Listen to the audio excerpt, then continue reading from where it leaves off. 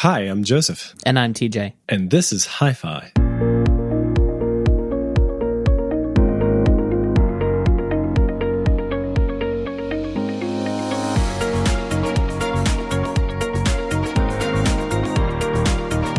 Joe, I regret to inform you that someone has been in our show document and interposing and changing and moving letters in our titles, in our section titles. I'm just making sure that you read the outline with me. Yeah, we have idle toptions and idesidems and tame mopics. Yes. I don't understand why some villain would break into our document and do this to us, but they have done it, and so I guess we have to go with it. I was in a weird mood. It was Monday. Wait. Are you telling me you're the villain? Oh, no. I have no idea who we're talking about here. Yeah. Who did this? So whoever did this might have been dastardly. in a weird mood, is what you're saying. Yes. Oh, such evil. Well, we need to burn Google Docs to the ground. Yes. Clearly their security is awful. What did you want to start with this week? What's on your mind? Well, I figured last time we talked about my glasses were on order from Zenni Optical, which is an online, you go to zennioptical.com and you enter your prescription, you pick out your glasses and you do a virtual try-on and you upload a picture and this virtual try-on puts them on your head. And so, I was a little trepidatious, but the price was really good, and I am pleased to say my glasses have been with me since about 2 weeks now, a little under 2 weeks, because they got right after we recorded. They arrived, not maybe a couple of days after we recorded last time. So I'm fairly pleased with them. This is the first time I've had a different prescription for computer work and then a distance prescription. And like an old man, I also got bifocals in my distance prescription because I really am starting to have trouble reading with my distance prescription on. And I do a lot of reading when I'm not at my computer. So, but I'm very pleased with the glasses. I got the same. What's the word? I am not very adventurous, and I found a pair of glasses I thought looked good, and I got my computer glasses and my distance glasses are the same exact frames. So, okay. What is that? Is it like a black frames? Maybe I can take a picture and let's see. How do you take a picture on the Mac? What's the name of that application? I always forget because I rarely open FaceTime? No, not FaceTime. There's something box, photo booth. Photo booth, that's the one. So they're not all that different from the glasses I've had, or the various pairs I've had over the last several years. Oh, my hair's kind of a mess. I just got out of the shower not that long ago because I've been running. Have you gotten that haircut since, being quarantined and all yet? Oh, yeah, for sure. Okay. We're counting down. 3, 2, 1. There's a picture. All right. Now, how do I get this picture out of here? Export.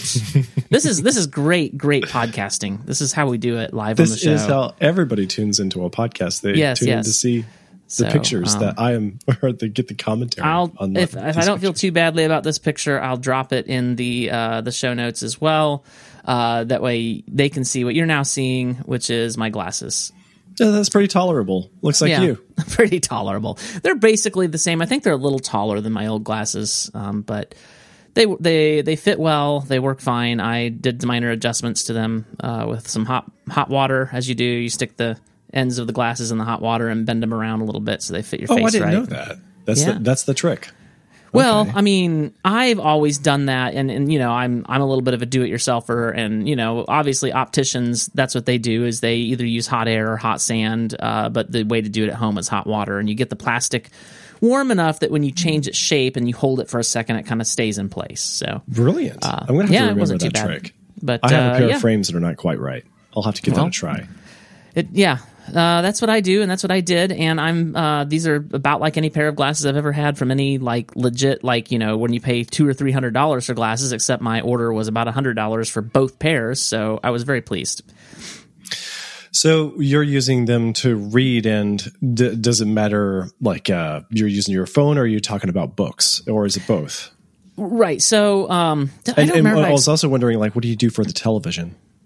I don't remember if I explained this on the last episode, so I'll explain it again, and you all can bear with me. So, I am myopic, which I think the statistics are 70% of glasses wearers in the United States are myopic. The correction is for myopia.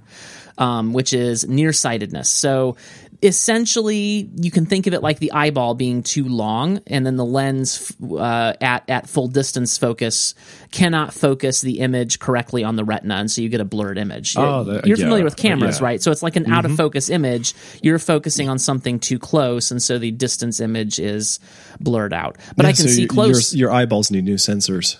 Sure. I can see close up just fine. And in fact, because my lens inside my eye doesn't have to work hardly at all to focus on things up close because my eyeball is effectively too long, that actually helps with aging, because as you age, what happens is the lens inside your eye begins to harden, and the muscles begin to weaken that change the focal distance of the lens inside your eye. And so that has started to happen to me. I cannot focus with my distance prescription on. I cannot focus on things up close very well, and that will gradually get worse over time, as happens with every person alive. So what has happened though is I started to notice, and especially with my new prescription, I've started to notice how at my screens are about arm's width away. The screens that I look at every day on my computer. I'm reaching my arm out right now. They're about an arm's width away.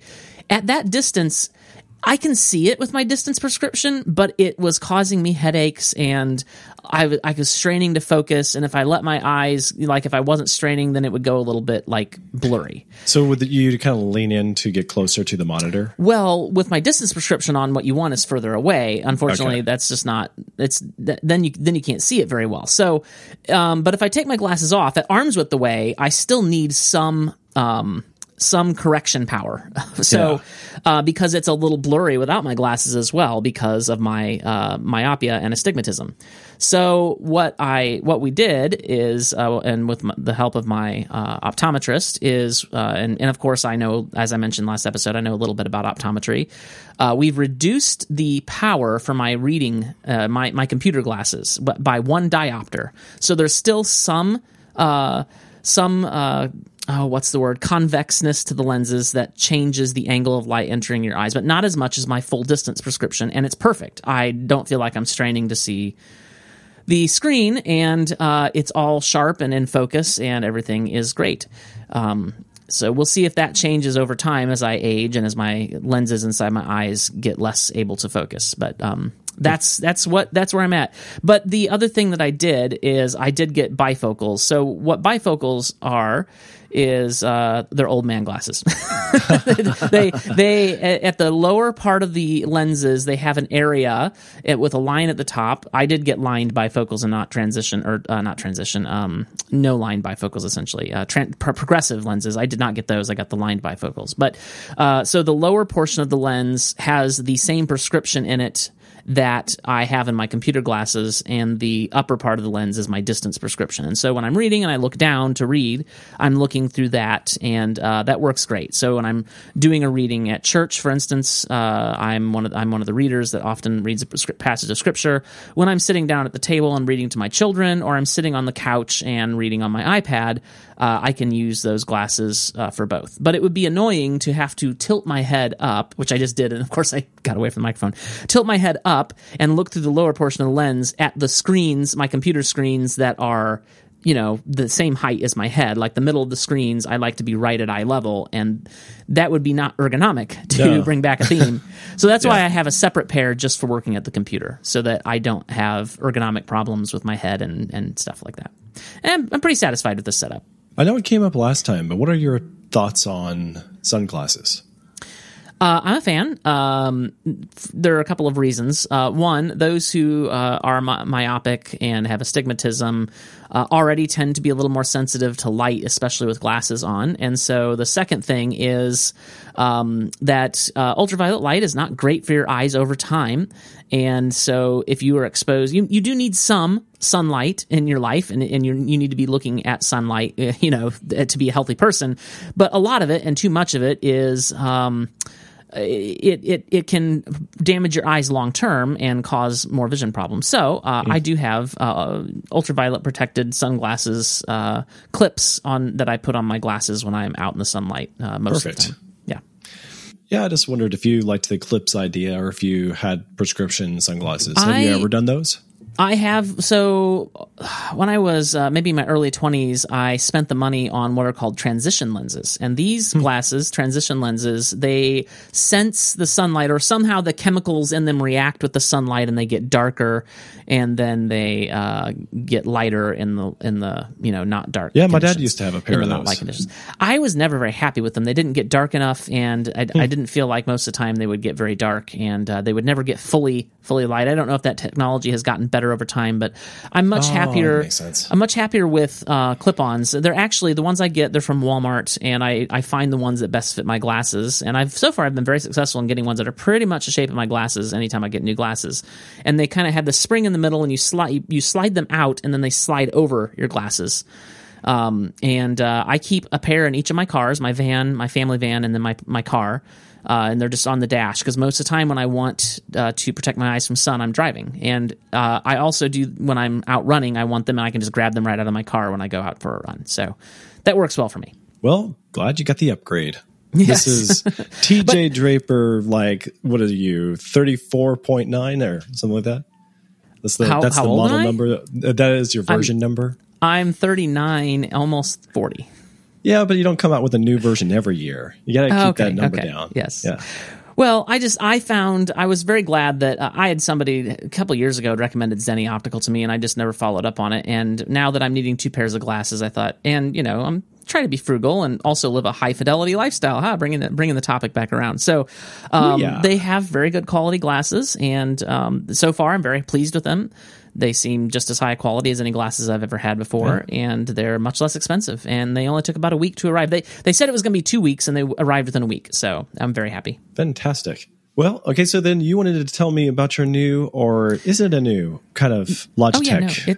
It is. It's newer. It's the Logitech Combo Touch iPad Pro 12.9-inch keyboard case, 5th generation iPad Pro 12.9. Very cool. It's so one of the things, and I'm sorry, both of these topics so far are me talking. No, it's fine. Good topics are good. One of the things that I really have missed about my Surface Pro, you might recall, I don't remember if I've talked about it on the show. I in my wandering years away from Apple, trying other things, I had a Surface Pro. When you were on a pilgrimage? I was on a pilgrimage and trying other things. I was Apple and we were seeing other people. So, sorry for the joke. So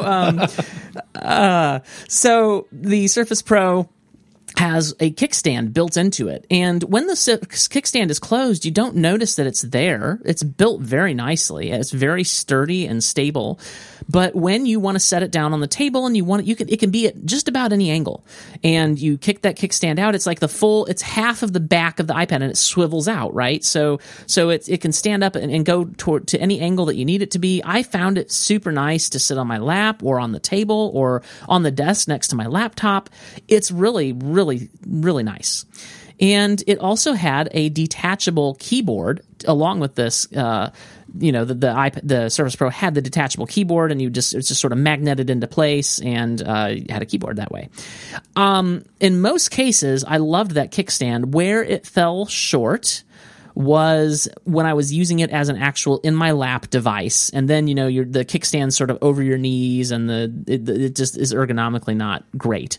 Other than that, the kickstand was wonderful. So I finally bit the bullet. I don't know how long this has been out. It hasn't been a long time, but I noticed it a few months ago, and then I just got really frustrated with the experience of the iPad as is. So this Logitech Combo Touch iPad Pro keyboard case, it mimics that experience. Unfortunately, of course, because it's not built into the iPad, it adds a little bit of bulk, but it's not too bad. And I love this thing. It also comes with a magnetic detachable keyboard, so it replicates the Surface Pro experience, including the bad part of using it on your lap.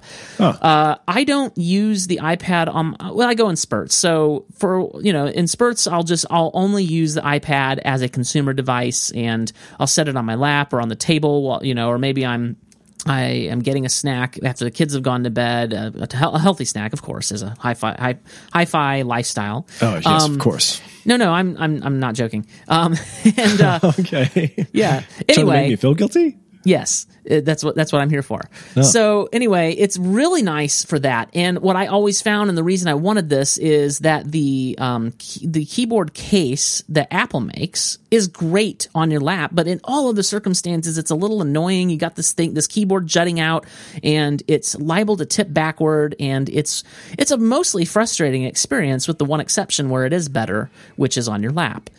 And so what I've found is, over the last couple of days, I've been working on my iPad in the morning. I've been doing some reading and some note taking and some document writing on my iPad, and I will go ahead and slip it out of the Logitech Combo keyboard case and put it back in the Apple keyboard case. And so that's a little bit of an annoying procedure, but it's not horrible. Like, I can get it out within 3 or 4 seconds and then slip it into Apple's thing. Well, at least it's nice that it's easy to get it in and out. Yeah, I'm a little frustrated that Apple wouldn't build something like this in. I know it's against Apple's nature. They want a smooth, solid slab of a surface, no pun intended, and they sell accessories, but the accessories don't quite meet. And what I really want, what would be ideal, and nobody's making, is an accessory with just the kickstand that uses the same magnets and apparatus to attach as it does to the keyboard case that Apple makes. That would be ideal. Nobody's making that. So I'm a little frustrated, but this is as good as I can get right now, and I mostly use it with that case in kickstand mode because I don't use the keyboard on my iPad all that often. Yeah. So. Okay. Well, since you were talking about the iPad keyboard, you want to tell me how it compares to the Apple keyboard a little bit more, and I'll give you my thoughts as well. Oh, yeah. Of course. So I have used the keyboard. I find that I don't use the combo, the keyboard part of the Combo Touch keyboard case that often. It is nice in that if I do, it is sitting right here next to my desk, and I usually keep it in, if I'm taking the iPad somewhere, I usually keep it in my laptop case. And if I need to quickly type something up, I will pull it out and it snaps right into place, and I'll type it up, and then I can put it away if it's in the way, or just leave it, Well, on the Apple Magic Keyboard, it has a pretty good, angle positioning where it's very rigid. So when you position the iPad up over the keyboard, it's not going to slip and slide, collapse, if you will, and lie flat or fall face forward. Is it rigid enough that when you angle, say, the iPad on your lap, it'll stay put? Or does it really need something like a lap desk or a table? It would, in order to be really good on the lap, it would need something like a lap desk. Because the problem is, at least for me, maybe somebody with longer legs, I don't know, or longer area between hip and knee. Because what happens to me is I can't position it in a way that it's not, that the kickstand is not over my knee. So it's falling over my knee, which is usually a lower point, which causes it to be too far of an angle over. It's a frustrating experience that way. It's not great on the lap. It's fine on a table or on a desk. And there are things that I like better about this keyboard. For instance, it has a function row, which is, I say function row, they're not function keys, they're shortcut keys. So you have play, pause, volume up, volume down, brightness up, brightness down, keyboard brightness up, keyboard brightness down. You've got a specific home button, and the keyboard experience itself feels exactly like Apple's. It feels, I'm typing on them both. They both have a great feel. In fact, the Logitech, actually, I'm typing on them at the same time right now. The Logitech may feel slightly better. It has a nice, firm, crisp feel, and not a lot of travel, but not too little. So it's just exactly like Apple's Magic Keyboard. The trackpad actually has more area, and I like that about it. I do find every once in a while with the trackpad, it mostly behaves like Apple's, but once in a while, it's almost like it sensed a scroll that I didn't do, or it went way too far with the scroll, and I've never noticed that with Apple. So once in a while, it's a little janky. Nobody does touchpads like Apple, basically. But this isn't too far from, and I don't notice it that often. So if I'm on my desk or on the table, there are ways in which I actually prefer this keyboard. Now, what I don't like about it is it positions the iPad further away from you.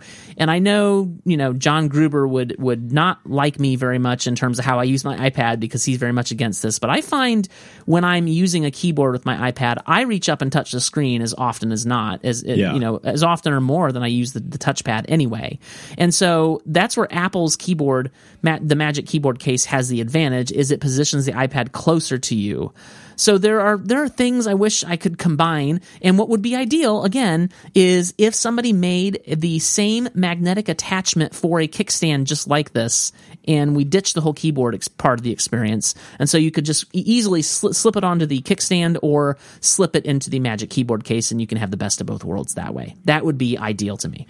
Yeah, that's interesting you say that. So I'm interested in seeing what Apple will do when they update the Magic Keyboard case, because I can see some room for improvement. I do like it as if, can we call this a first gen for what we currently use on the iPad Pro models? Sure, it's definitely a first gen, yes. So what I like about it is that it does have a professional look and feel. It has an excellent keyboard for the price and the case, durability. It doesn't feel like a 5-star product, but it feels like at least a 4.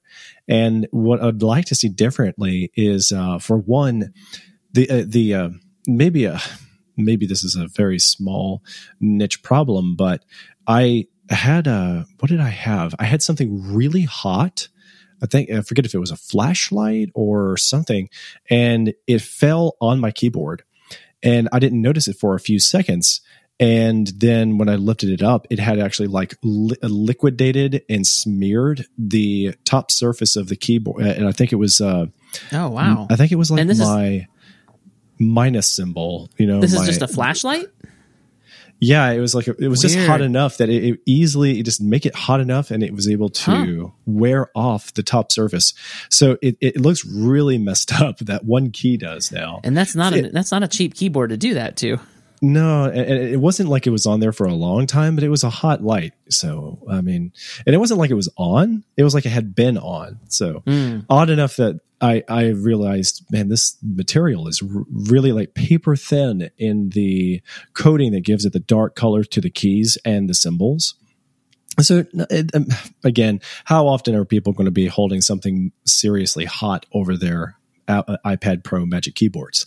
So the other thing I would like to have done is to get rid of that sharp seam around the edges, because my fingers catch on it just a little bit. It seems kind of, I don't want to say tacky, but out of place, because it's just so pointy and I don't know if I've noticed that. Mm-hmm.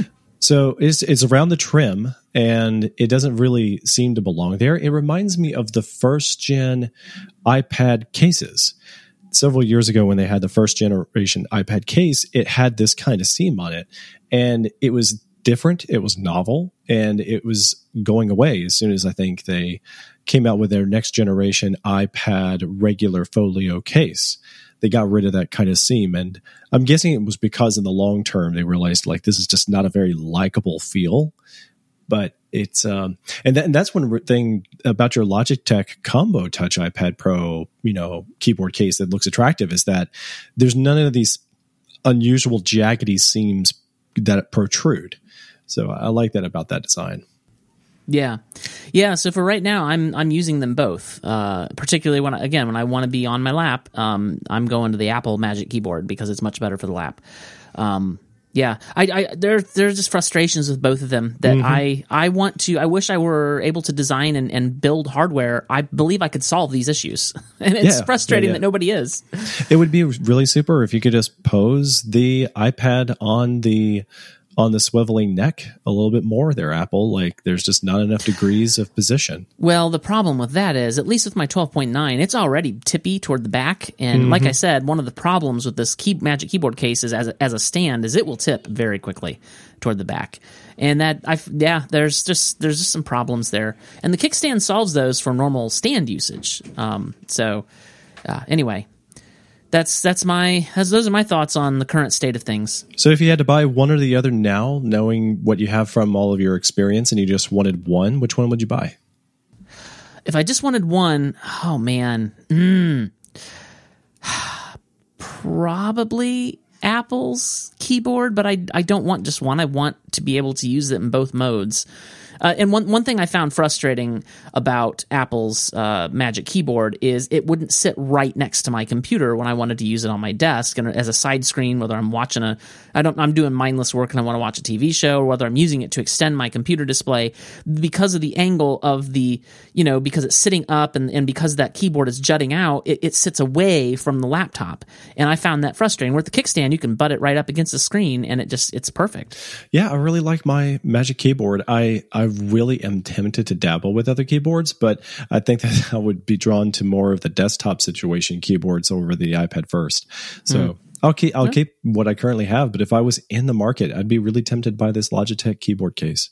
I recommend it. It's very good. And again, it's a very, you can tell that there's some quality to it. I enjoy it. Excellent. So I was curious, TJ, I wanted to talk about this new note-taking app that is fully out of beta now, Obsidian. It's a really popular text editor among some of the Apple-centric note-taking aficionados, if there is such a thing, and the people that like to dabble with new products and new text editors. This is one of the newest kids on the block. Yeah. Are you familiar with Obsidian? You've talked about it before, and I've looked at it before. Okay. I'm just getting a good look at it. I am not at all interested in this. It does not look like my kind of note-taking app. Yeah. So I remember that several years ago, nobody really paid a lot of mind to note-taking apps. And then it seemed like Google was making inroads with things like Google Docs, and it seemed like it became more and more popular to revisit what a text editor ought to be these days. But then we also had the rise of Markdown, and this was especially popular on the Apple community. So people were using it for web development, or should I say content. And then one thing led to another, and more people were attracted to the idea of using Markdown in their personal notes. But the first real success in the Apple community for note-taking was Apple's Notes app, and it doesn't really support true Markdown syntax. And when you say doesn't really, it doesn't at all. Yeah, it really doesn't want you to. It really wants you to use rich text, and that is great for them. Great for everybody who wants to use rich text. I just wish that Apple, Markdown is kind of a thing. Just make it a toggle somewhere in the menus like the other apps do. As an aside, I love Google Docs, and mostly for the collaboration features, also for the ease of access anywhere in any browser, anywhere you are, you can log in and you can get to it. But the collaboration features make it the only viable option. Like you and I have tried other options, like Apple's own collaboration options with Pages and things like that, and there's just no comparison to Google. I wish that there was an editor that was just like Google Docs, except none of the rich text stuff, just Markdown. You and I would live in this document, and it would be delightful. But that's not what we have. So we use Google Docs all the time. I find it interesting you mention it in the same thought that you would use for Notes app, because I do not use Google Docs for notes at all. I use it for long term, like I'm preparing some talks and things, and I'm using Google Docs for that. But for just general note taking, I would not even consider Google Docs because it's not a note organization application. Yeah, I think what I'm really trying to say is that I think that a lot of people continued to try and find a magic bullet that could handle all of their interest and use cases for text. And what happened was Google Docs was so powerful a handful of years ago that people were trying to move all of their writing and all their content creation over to Google Docs. And it seemed like the way of the future was that everything was going to be collaborative. Way of the future. Yeah. And it was going to be collaborative. And so, Apple was trying to compete with collaboration, but they failed miserably. And other text editors tried to imitate that. So I saw a wave of the independent developers trying to make apps that were collaborative, and they were just not nearly as good as Apple or Google Docs. And I saw that for several years. So there was clearly the developer crowd that were interested in making text editors that richly supported Markdown, and they were a little bit too self-limiting. One of my favorites back in the day was called Editorial. Another one was called Byword. Another one was simply called Text or TrueType or some type, maybe it was. And then there was more recent ones like IA Writer, which is still popular. It's a great editor if you want to organize your files as .mds or .txts, and they're sitting wherever you want to put them. So you can put them on Dropbox or on your local drive. In iCloud, knock yourself out. And that was one of those moments where we had really like the first really legitimate and likable markdown text editor. And I liked IA Writer, but it felt like it was also too self-limiting. So you either had these apps that didn't do enough with markdown and file management, were not keeping up with the times to try and compete with what you could potentially do with search alone. Like, I don't recommend, again, it's like, I don't recommend using Google Docs for your notes, but just the power of like having it everywhere, having it in one place that you could get on any device. The sync is never going to be an issue, and it supports better search. And on the fly, you could always share whatever document you were working on with anyone else in the world. Whereas if you had your markdown files just locally, it was not really shareable so much. So in more recent times, though, what surprised, I think, a lot of the writers and the note takers was that there was this wave of apps like Roam Research and Notion. They came along and they said, we can do so much more, inspired by what Google has done and by what you can do with Markdown. Imagine this glorious place where it's all about content creation and all your research and lots of information and keywords and organizing your ideas. And so then there was this popularized idea called the PKM, Personal Knowledge Management System. And it was this idea that if you could really well curate your own knowledge, your favorite knowledge, the knowledge you would want to go back to, TJ, in your own notes, you could offload all the things that you needed to remember, but you could not rely on your memory to recall into your note-taking system, and then retrieve it any time you were doing research for significant content creation or ideas that you wanted to share or develop. And when you were looking for ways to come up with new content, you could do that in an app like Roam Research or Notion. And now I know a bunch of creative professionals that are using these apps for planning their project management. They're doing this for task management. They're doing this with databases, and they have all their notes and all these things very searchable and very fluid to hop from one script to some select notes to some gallery of pictures they're collecting to webpage articles to back to their notes again. And it's all in Notion. And, it's very cost effective. They can get it from anywhere. And so I remember it was a year ago that I was hearing more and more about Roam Research and Notion. And what really disappointed me was that Roam Research was, I just thought, too expensive for what you would get. But on the other hand, a lot of people were highly recommending it, and kind of the same crowd was really impressed with Notion. So the beauty of Notion was that it was more affordable, and it was supposedly cross-platform, and you could use it from the web browser, from a PC, or from a Mac, and Android and iOS. So I downloaded Notion and I start learning how to use it, and it's really powerful, and I'm able to put together all these databases that I'm using for various productions that I have at my day job, where I need a bunch of information like, where are these URLs? How long is this program? Who wrote this episode of this production? And so there's a lot of writing that could potentially be shared in the future, and also just curated to make it easier, all having all this information in one database, but also having the content that was used for the video project or for the audio production right there. So using Notion, I quickly discovered that it didn't work very well on the iPad or on iOS. And I was finding that other people were saying the same thing on Twitter. Was not working well for them. It's just navigating the interface was very broken. It doesn't work as well as it does on the Mac. And it seems like that's kind of because it was an Electron app and the developers had not done everything it takes to really make it well supported on iOS. So the potential was there. It wasn't like the app couldn't run well on iOS and on iPadOS, but they just weren't going the distance because they kept on developing and refining features for their users on desktops and laptops. Just so we don't get emails, and I want to understand what you were saying. Were you saying that you thought the iOS app was an Electron app? I want to say that it felt like an Electron app. I'm not saying it isn't an Electron app. Because Electron apps are not allowed on iOS. Yeah. What it was, however that thing ran, it did not feel remotely native.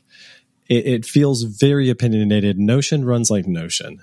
And when it's on a desktop computer, and when I say that, it works on your MacBook Pro the same way.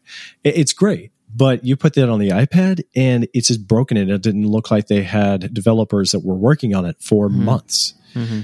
So that left me feeling like there's got to be something better than this for my personal notebooks.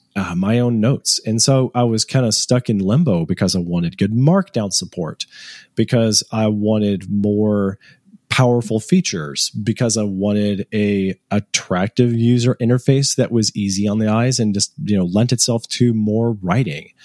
And people kept on saying, well, there's Roam Research and there's Apple's Notes that doesn't handle Markdown. No. So I was stuck in limbo, and we were trying things like there was another writer app. There's actually multitudes of text editors that people try to use for their note-taking. Way too many. Yeah. So there's been many. I've tried many. And then the one that started showing up and standing out to me was this app called Craft. But around the same time, I started hearing about this app called Obsidian. So Craft, I think, is approaching it like, what if you could take inspiration from Google Docs, but you made incredible notebooks? And in a Mac-friendly ecosystem, starting with the iPad first, make it very conducive to making incredible docs and notes on your iPad. And then when we know the feature is just the way we want it on the iPad, then we start carrying over those features over to iOS and to the Mac. And it has got incredible polish. Like, it is a very nice app, and I've been using it now for several months. The only thing is that it kind of supports Markdown, but it quickly wants to kind of hide the Markdown, and it wants everything to look like rich text. So you can edit with Markdown, but then what it's going to do is it's going to give you an interpretation of that stuff to look like it's presented in its final state. So that was not my favorite way for the app to potentially work. On the other hand, it has tons of polish. But then on the other hand, it also costs $5 a month, which is not crazy expensive. But when you compare that to something like Apple Notes, which is free, well, depending on what kind of iCloud membership you have, then, it did seem like for Craft to be $5 a month, I really should be using this for professional use cases. And I don't need it for work. I just need it for my personal note-taking. And so it's an incredible luxury to have Craft for my own notes when they don't pitch it as a note-taking app. They're kind of trying to get people to understand it as another approach to documents in our day and age. And it just so happens that it also can work very well as a note-taking app if that's your thing. Kind of the way that we were always using iTunes for music, but podcasts piggybacked on the back of iTunes. It was about music, but then you have podcasts thrown in there too because there was nowhere else for them to go. Craft felt like it was Docs trying to be so much more interesting than Google Docs, and potentially go places like that in big ways and shake things up for the Apple community. I could see a future where a lot of the folks using Google Docs but are Apple-centric are far more involved with Craft in the future because it's just that good, TJ. It's really interesting. But then piggybacking off of that, you could also use it for your notes. So Obsidian, on the other hand, is saying, we're not flashy, but we have some very interesting power user tools. And the objective from the developers was to make it very extensible. So they have their core app, but then they've also been working on plugins that you can turn off and on again from the developers themselves. So there's the core user experience of Obsidian, and then you can add to it these plugins.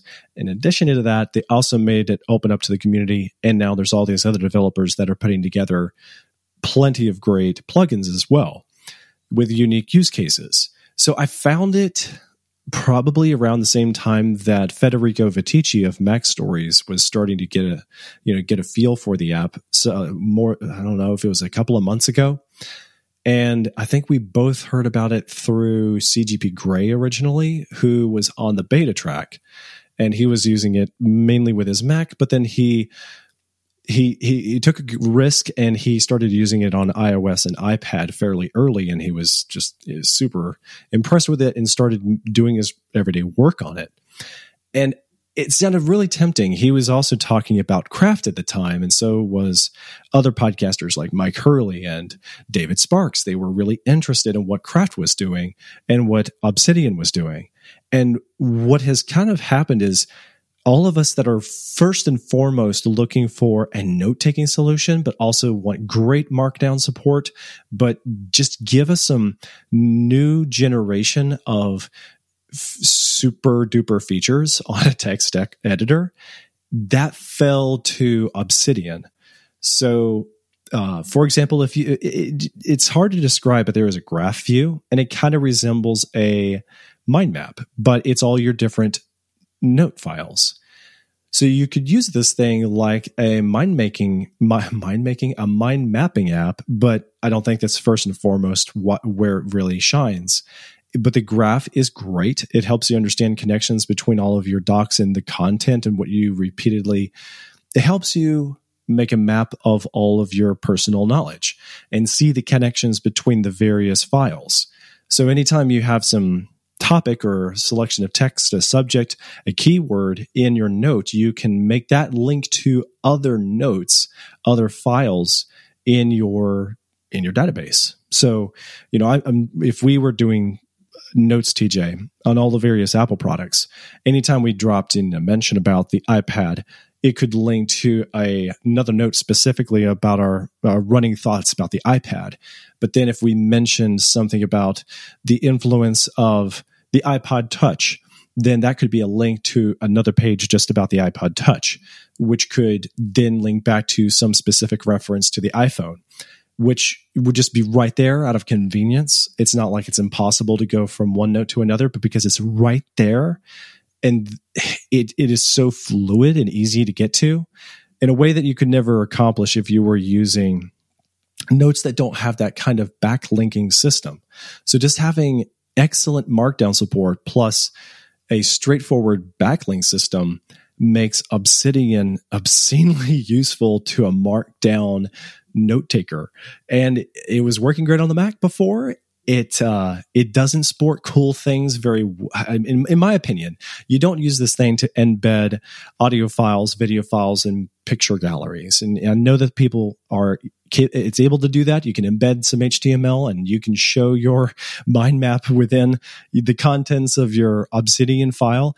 I don't personally want to go there and do it that way. I want it to be just the notes, what content I had to contribute, and maybe some links to URLs files online, articles online, but I don't want to put the entire body of a web page right into my Obsidian note.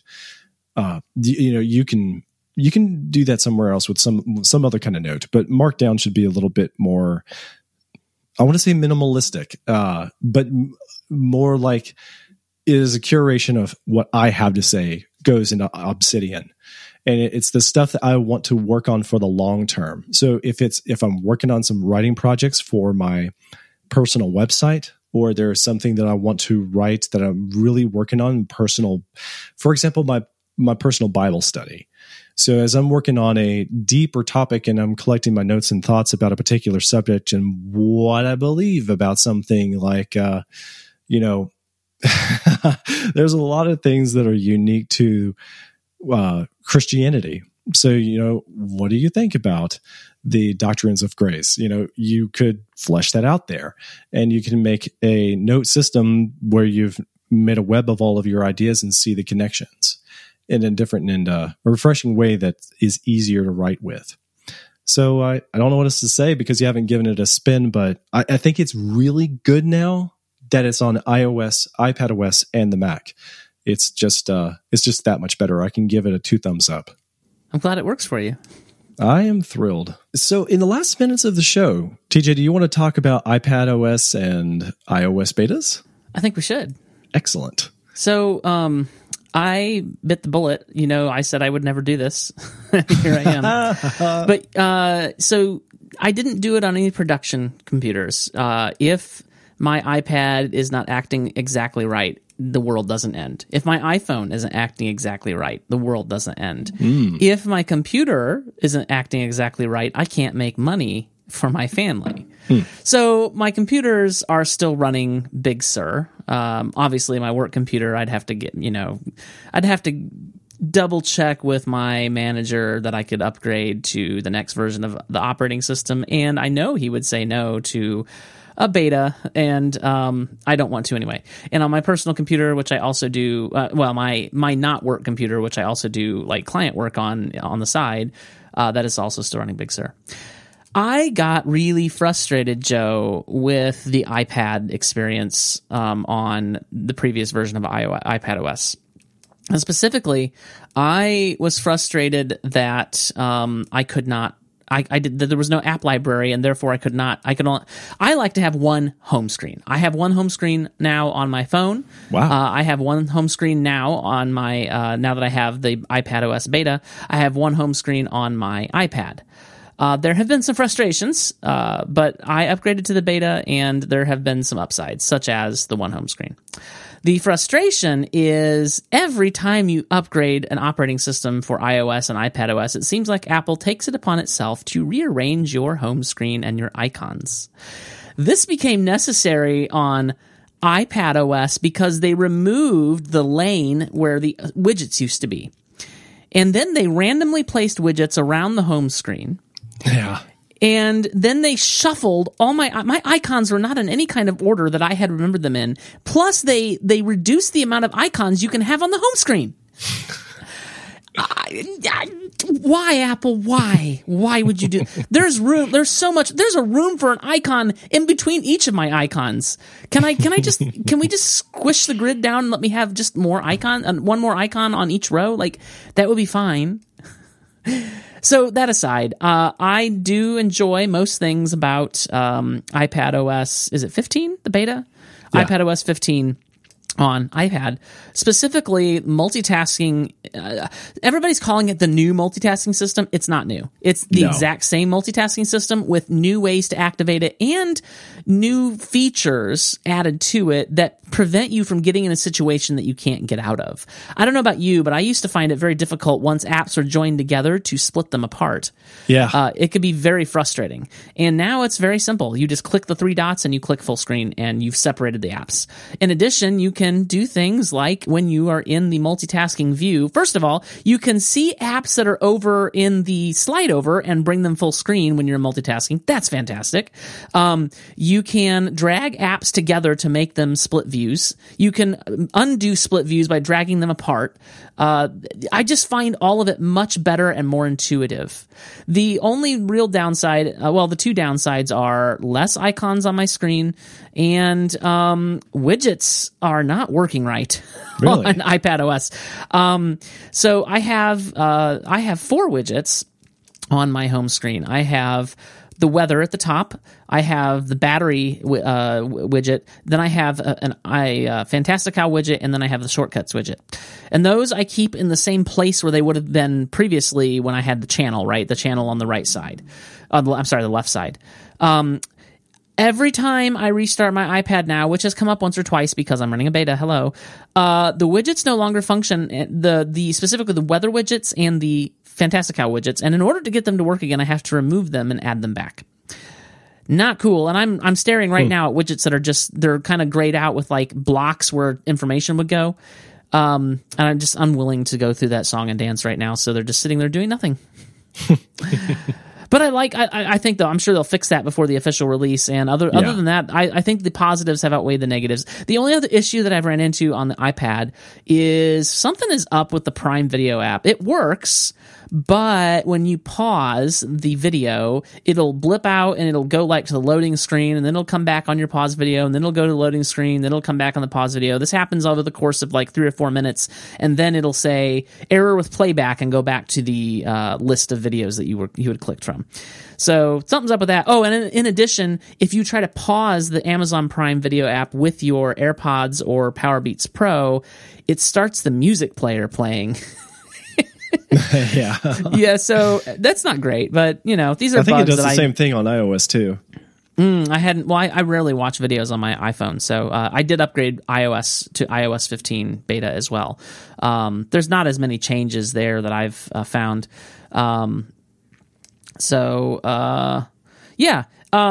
enjoying them both. I'm trying to remember what all is new on the iPhone, and I can't really think of anything in particular, except for, I guess, the Do Not Disturb features. Those affect me directly. And I'm sorry, I'm going to let you talk in a minute, but you did do just a whole bunch of talking with Obsidian, so... The one thing that I found frustrating with both iPadOS, but mostly with iOS, is notifications got worse, not better. Because before, when you would get a banner, you could pull down on it and dismiss it. Oh.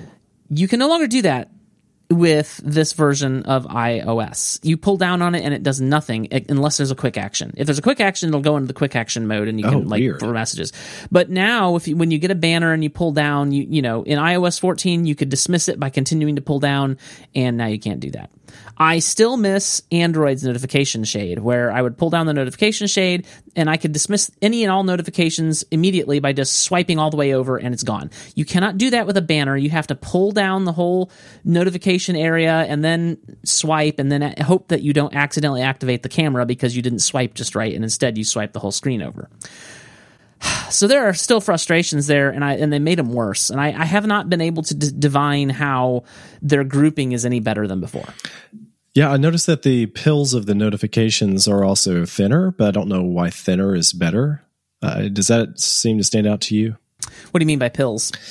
You know, so an individual notification is just like not as tall, not as thick. And so sometimes if the notification is longer in text than it has space for inside of its notification widget, it can actually be cropped off at the bottom because there was more to the notification that it had space for. I haven't noticed that one way or the other. I mean, I do think the notifications look better in general, specifically like messages notifications, because you get the nice little icon, you know, next to somebody. That's very nice, yeah. It is very nice, but overall, I feel like notifications got worse, and it's frustrating because Apple's still playing catch up with Android, and they're unwilling to just do what Android does because of corporate pride, probably. Yeah, probably. And it's just like, you know, just do what Android does. It's because it's a better system. It's a way better system. It's not just a little bit better. It's a lot better. Huh. So that's the one thing I really and truly miss from my Android days is notifications and how much better they were. Yeah, two things I'm pretty happy about. I notice on a regular basis with the beta on iOS is the improved weather app. So I'm getting better forecasts. I'm getting more notifications concerning rain. Yes, same here. I do love that. It looks better. It lays out better. I want to use this weather app. I've used a lot of other third-party weather apps before because Apple's just felt incomplete and also generic. So I'm much happier with this. It feels like it's actually come into its own. And the other thing I like a lot is the Do Not Disturb features and creating modes. So I have been using these on a daily basis. So I have one for work time mode, work mode, sleep mode, personal mode, fitness mode, and the one you cannot get rid of is Do Not Disturb, the original. Yeah. So now that I know that, I actually want to go back and figure out what do I want to do with Do Not Disturb, because I don't anticipate actually using the thing. But in the past, there were times when Do Not Disturb would automatically start. And it seems like the focus modes are not entirely sure about when to let something like the sleep mode override the Do Not Disturb mode when it wants to automatically start in the evening or at night when I'm going to bed. And if I go to the office, I want the work mode to start automatically based on location. But sometimes when I'm at work, maybe this is just a beta thing, it kicks itself off of the work mode onto my personal mode. I don't know if I'm doing something that is triggering that because there's several settings. It feels pretty robust. There's a lot of settings to choose from for the modes. And so maybe I have like one automated thing conflicting with another and I didn't even realize it because I'm using a lot of Siri shortcuts and I'm automating several things that happen where it's like with one tap, several things happen on my phone. And it's like, somewhere in there, does it say to turn do not disturb off? And maybe by turning do not disturb off, it's thinking it's got to turn off work mode. I have no idea. Yeah, no idea. It's just kind of complicated, but it's also tons of new potential. So one of the things I love the most about it is how you can have a different home screen for different modes. So I've just got apps on my home screen that pertain to anything I would want to use while working out for the gym on the fitness mode. So tap that and it's only bringing up everything to do with my health and exercise. Then when it's work, it's only presenting the apps that I would use at the office and gets rid of all the social media, all the games, and things that don't pertain to work and vice versa. So I really am enjoying that. And I'm looking forward to that when it's officially released and we have this, because I don't want to use any beta concerning Mac OS. I don't have a spare Mac. Yep. But when this comes to the whole platform, this is going to be very sweet. Yeah, it's interesting. I am still using it exactly as I was before. I'm not using the new modes. I'm still only using Do Not Disturb. It automatically activates for me at 11 p.m. and deactivates automatically at 8. Although that's just a make sure that it doesn't wake me up, because I wake up before 8 and I will just manually pull it out of Do Not Disturb when I wake up and I'm laying there wishing I weren't awake, and then I finally have to reconcile myself with the fact that I'm awake, and so then I turn off Do Not Disturb and start playing my podcasts in the shower and things like that. I've found that to be sufficient, and I don't see any reason to change that. The only reason I might think about getting into focus modes is for the changing of the home screens, but I also don't like that idea because I'm very much a muscle memory creature of habit. I know right where all my apps are, and often when I have taken rethought my home screen, like I really want this app and not this app, but muscle memory, I will touch an icon before I realize that's not the icon I wanted because I've moved it.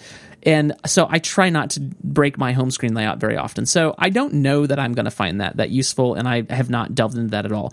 And I didn't touch the settings. I didn't change them. It's behaving exactly as it did before, automatically activating Do Not Disturb at night, and it's totally fine. So I'm just going to leave it alone. Yeah, the way it works for me is you're sacrificing the muscle memory, but in turn, what you're getting in its place is more like a fresh perspective. So when you get home from work and you've been seeing the work apps on the home screen all day, it just helps you focus. Like that's the very objective. It's in the name. And when you get home and all of that is tucked away and automatically folded neatly into the drawers and set aside so that you don't have to see them anymore. And then what you have on the personal mode is everything that you would want to use at home, front and center.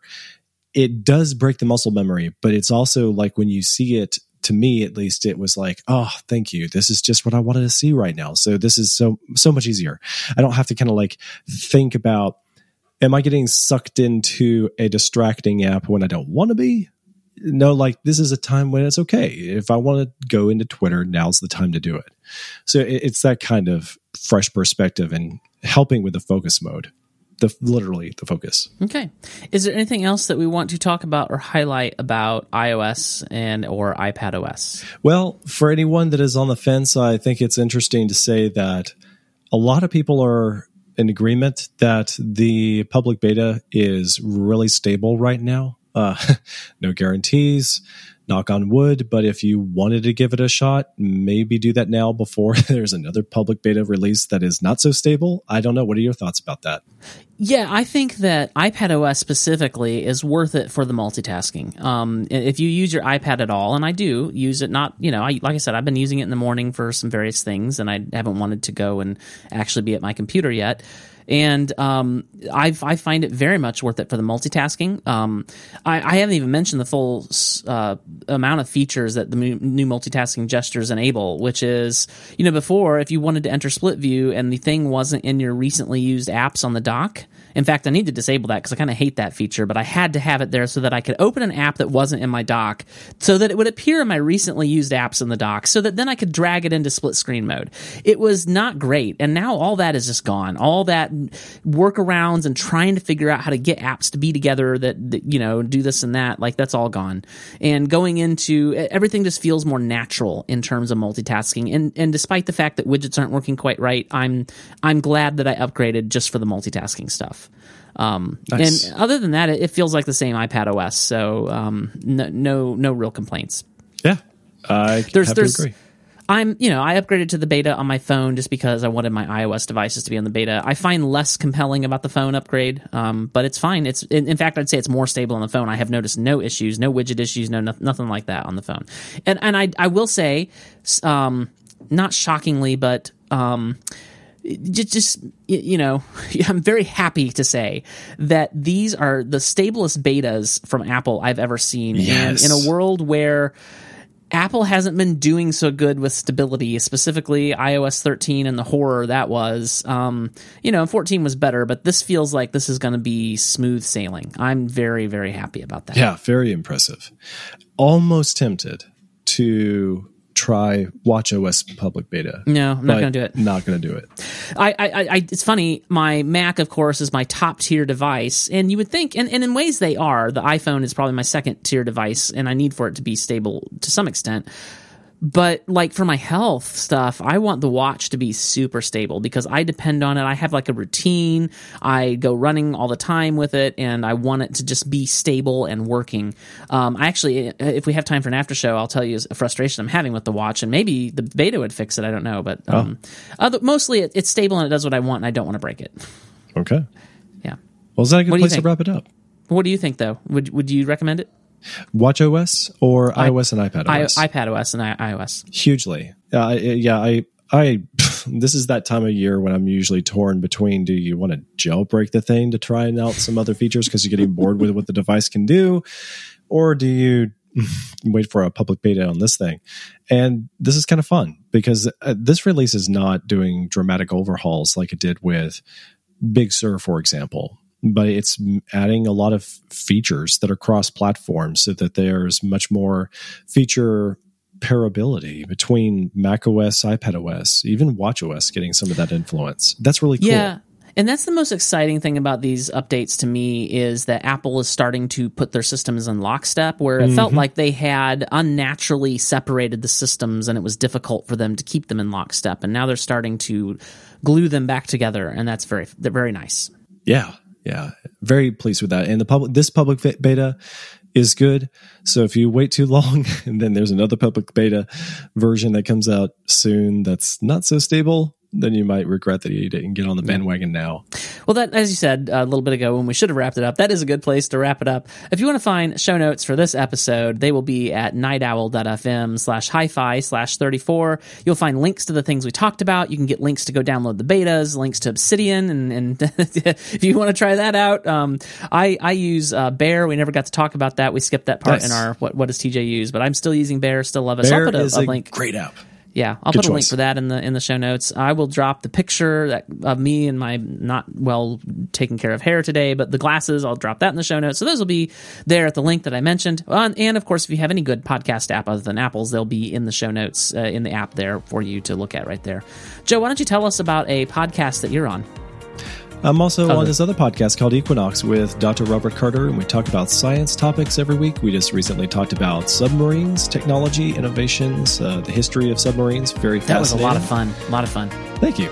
And look forward to this week's episode about terraforming various planets. Nice. I believe you're going to talk about terraforming Mars. Does I remember you talking about that? Yep. Terraforming Mars, the moon. I love that. Venus. You have my attention, sir. Yes. This is an interest of mine, space and Mars and the space program and things like that. It is really good. Well, anyway, that's it for us this week. We hope you'll join us next time.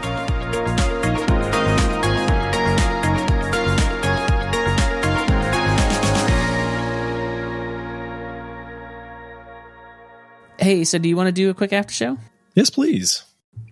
Tell me about your impressions of purchasing Black Widow, but do not tell me any spoilers. I have not seen Black Widow yet, and I do have questions, but hopefully maybe you'll answer them in your impressions here. Yeah, so this is my impressions of using the Disney Plus app to make the purchase to watch Black Widow's new movie on Disney Plus over the Apple TV. I'm not going to give you any spoilers about the content of the movie whatsoever, but here was just my impression of the situation, because DJ, I don't know what you had heard, but I wasn't paying close attention to the movie's release. I knew that it was releasing, and I knew it was going to be available both in theaters and via Premiere Access on Disney Plus, and that's all I know. I know literally nothing else. Okay. So I'm not at all surprised with what they've done in the end, but I had not been thinking it through when, as a Disney Plus customer, a new Marvel thing is coming out, like Loki or the Winter Soldier and the Falcon, and Loki is so good. WandaVision. Oh yeah, Loki's fantastic. Well, with all this original content coming out on Disney Plus for the subscribers' regular subscription, I had heard through various news outlets that Black Widow would also be available on Disney Plus, and took for granted that you would get this movie for free. And maybe you wanted to go to the theater because you wanted a cinematic experience. Well, I knew it wasn't going to be free on Disney Plus, but anyway. And it makes sense in hindsight, but my first impression was, oh, wait, I have to buy this thing? And it's it's more than 3 times the regular subscription to Disney Plus. Yes. Wow. Well, when you think about it, though, if you're taking a lot of people to the movies, you're better off to do it at home now. Because yes. Like, so if I wanted to take all my kids to see Black Widow, which would not be out of the question, with a Marvel movie, suddenly it becomes a real deal when you're talking about spending upwards of $60-$70 at the movie theater, and that's before you buy popcorn. And you have to buy popcorn when you go see a movie at the movie theater. Whereas now, if it's in your home and you feel like your setup is good enough for your home theater, then you can make popcorn for a few cents. So. Yeah. And that's what struck me. My wife and I had already planned to watch the Black Widow film Sunday night. So we had dinner and we were at home, and my wife said, I'm going to make the popcorn. So she left the room while I was getting Apple TV turned on and went to the Disney app, and it says it's going to be $29.99. And that was a little bit of a sticker shock. But then when I thought about what you just said, TJ, I was like, this is really still a bargain. Like, waiting for a particular show time, but it not being the right ideal show time for our bedtime would be a problem.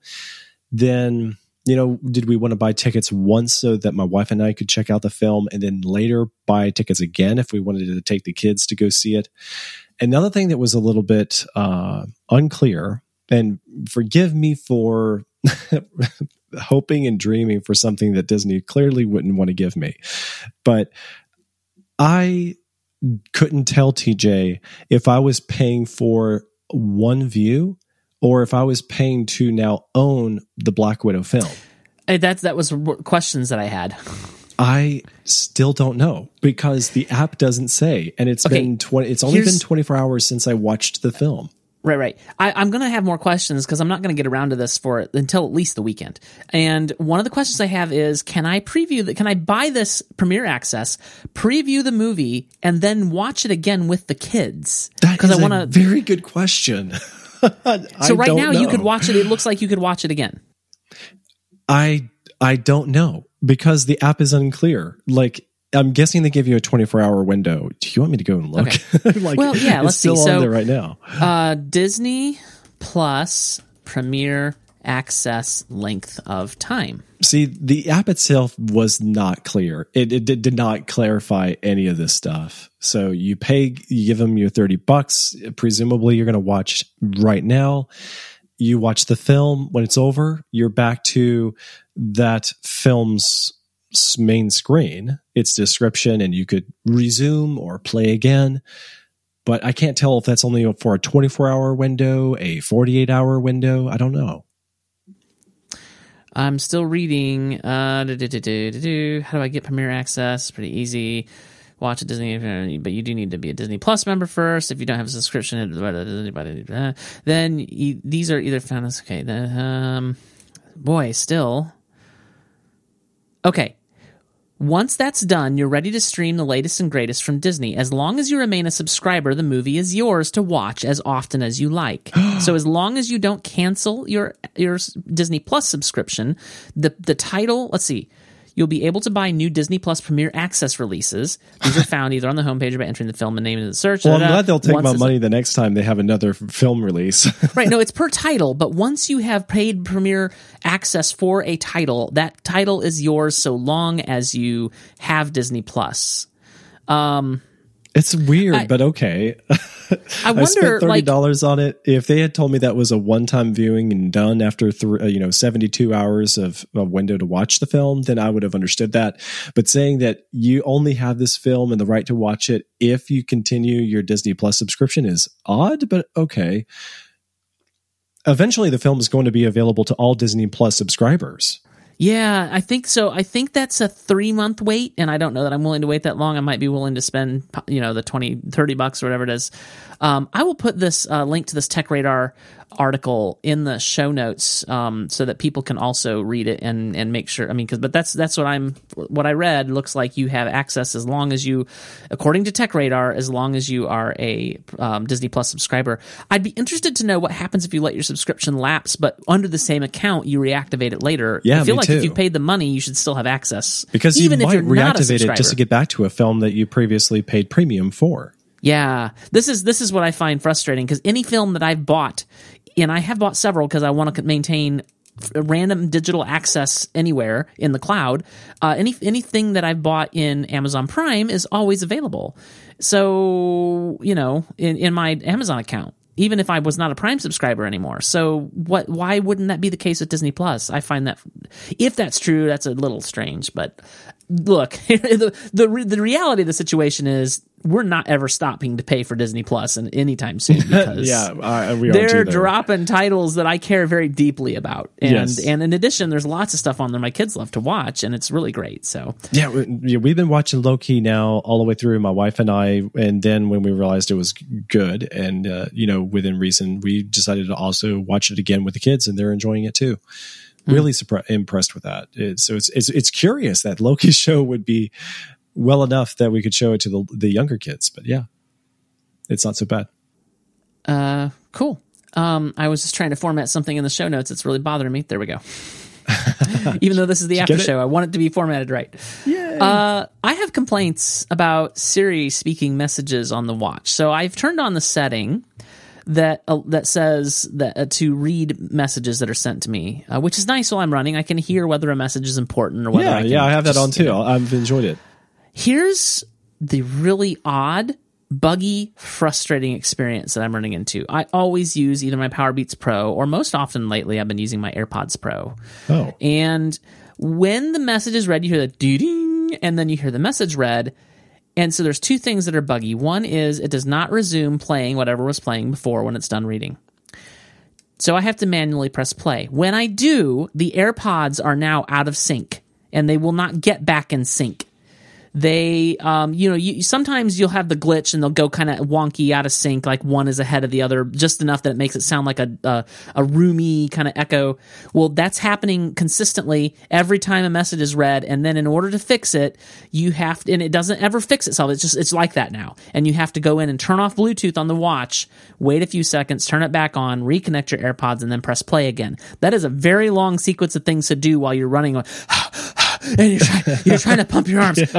You reach there. It is super, super, super frustrating, and I want it to stop. I would be if I learned that the beta on WatchOS fixed that, I would upgrade immediately. Do you not experience this? Does this not happen to you? No, not yet. Yeah, no. It's every time. Every single time. It's not like it happens sometimes. It's every time a message is read, the AirPods are now out of sync with each other. And how? Why? What the? Ay, caramba. Like, what is going on? I had that problem a few years ago. I don't remember if it was last year's beta. Maybe it was, but I've been using the AirPods Pro, same as you, and using the beta. Same version you have. You have the iPhone 12. I have the iPhone 12 Pro. I don't see why this would dislock. And this is specifically with the watch. It doesn't do this with the phone. But when I'm with the watch only, and I had the AirPods connected to the watch, that is a disappointment. I don't understand what's happening, and you're using the Series 6. It especially should be able to handle it. I would pay money to Apple, even though I shouldn't have to. I've already paid money to Apple. I would pay more money to Apple to make this stop. If I could just say, Apple, here's $100 for this to never happen again, I would pay it, because it is the most when you are running and tired and sweaty and trying to your arms and you're trying to reach over and fiddle with the watch while you're running. You don't want to break your pace. It's super, super frustrating. Apple, I will do anything. And it's annoying enough because it's like this delayed echo, kind of reverberating in your head. And like, I have let it go sometimes. I'm like, I just can't fiddle with this. I'm in the middle of a, thing right now. But it gets annoying, and I was like, all right, I'm gonna have to fix it. So, wow, that's bad. Rough. It really is it's bad. Yeah. Anytime you're doing some podcast or music, you don't want to have to fiddle with the devices. You clearly have the motivation to just listen while you do X, and it has nothing to do with looking at the settings. Yeah. I've also been using the Safari Technology Preview. The nice thing about it is it does not replace the actual version of Safari on your Mac, because that's tied to your Mac. So it's a separate app called Safari Technology Preview. Where do you get to that? I will put a link in the show notes. Let me find it here. Safari Technology Preview.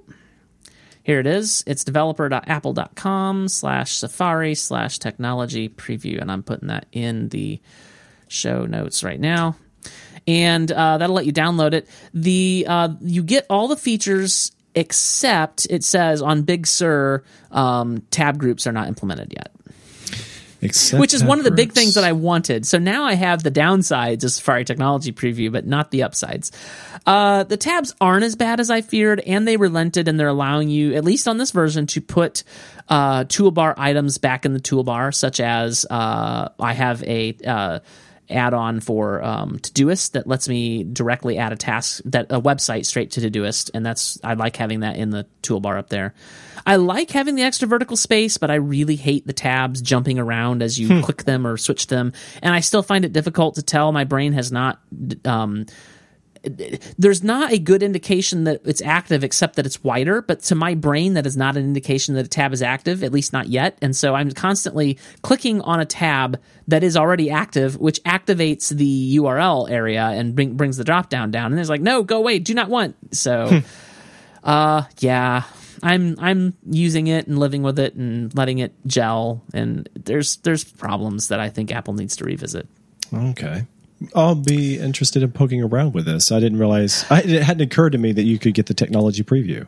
Yeah, cool. So I will say, and so I will say, there have been a lot of complaints by Marco Arment specifically about a Safari for iOS 15 on the iPhone. I actually like it quite a lot. Yeah, I do too. I like having it down on the bottom, and especially because you can swipe between the tabs without going into the tab view, which is really, really nice. The one thing that I do agree that is a little weird and frustrating is when you click in the URL bar, it jumps to the top. Like, why can't it just stay right on top of the keyboard? I find that a little too jumpy. Like, what is going on there? Why does it have to be up there? Yeah, I think you're right. I don't think it's a make or break deal, but it would make more sense if it would kind of float together with the keyboard, because then it's still within thumb's reach. Yeah. Yeah, and so Safari on the iPad is pretty much like, it's a lot like the tabs are like Safari on the Mac, pretty much, for Safari Technology Preview. But I don't find it as jarring. I still wish the UI wouldn't jump around as much as it does. But I think muscle memory is a little less of a thing with touch devices. It's still a thing, and it still needs to be honored, and I think they could do better, but it's not as big a deal to me. I'm still not a fan of the expanding and contracting tab sizes. I think that's an anti-pattern, but overall, I can live with it. Okay, I'm just opening it right now. I've got the Apple tab open and the Twitter tab open. Nice. It's too bad you can't get the tab groups on this. I think it'll come, because the language just indicates it's just not been implemented yet on Big Sur. So I think that they will bring it. Okay, cool.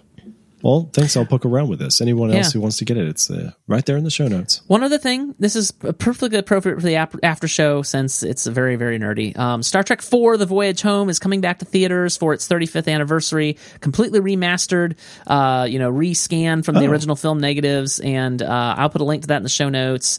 If you want to go get your tickets, it's on Thursday, August 19th and Sunday, August 22nd in participating theaters. So I'll put that in the show notes. So, TJ, do you say that I should watch it now? I don't think I've ever seen Star Trek 4.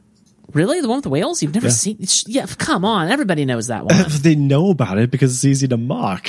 Everybody mocks it. What? No, everybody loves this movie. This is the most beloved Star Trek movie. Wait, what? The whales? Yes. I thought that was the Wrath of Khan.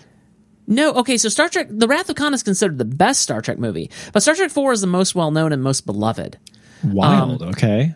I would say, yes, if you've never seen it, absolutely go see it in theaters. If I were you, because it's the third in what is considered an accidental trilogy. The events of Star Trek 2 happen, the events of Star Trek 3 take place immediately after, and the events of Star Trek 4 take place immediately after that. So if I were you, I would watch Star Trek 2 and then Star Trek 3 like a few days before or a day before, whatever you want to do, and then go to the theater and watch this in its beautifully remastered state on the big screen. It is a fantastic film. It's not my favorite, but it's a fantastic film. I love it a lot. Interesting. Huh. I cannot believe you haven't seen it. With me. I watched part 3, and at the time it was kind of like, okay, I see the point, but it wasn't as good as 2. And then when I heard what the whales story was about, a couple of people said, "Oh yeah, it's about whales." Like that's not a Star Trek story. No, it's really good, and it is it's a very Star Trek story. All right, cool. Anyway, this leads me to something that I wanted to ask you about, which is I've had this idea floating around my head of just getting back to our roots a little bit. You and I, as podcasters, we used to talk about films and TV and things. And I wondered if we don't have to do it all the time, but if you wanted to take and say, designate a movie or a season or certain episodes of a season of a TV show and talk about them in the after show sometimes. Yeah, sign me up. We've talked about a couple of TV shows before, but that'd be great. Yeah. We have the time for it. Maybe we can talk between now and next week, and maybe we don't have to do it next week, but we can just figure out what we want to do. Cool. Yeah, if you did choose to check out the Black Widow film, that'd be a good one to talk about. And we could talk about how it relates to what Marvel's up to these days. I will commit to watching Black Widow between now and the next episode, and we'll talk about it in the next episode. Let me make sure nothing is sneaking up on me, because sometimes something's on my calendar like, oh, I can't actually record the next episode. But let me double check. Today is the 12th. The next episode is the 26th. Yeah, that works out for me. I will commit to watching the Black Widow before the next episode, and we'll talk about it then. Excellent.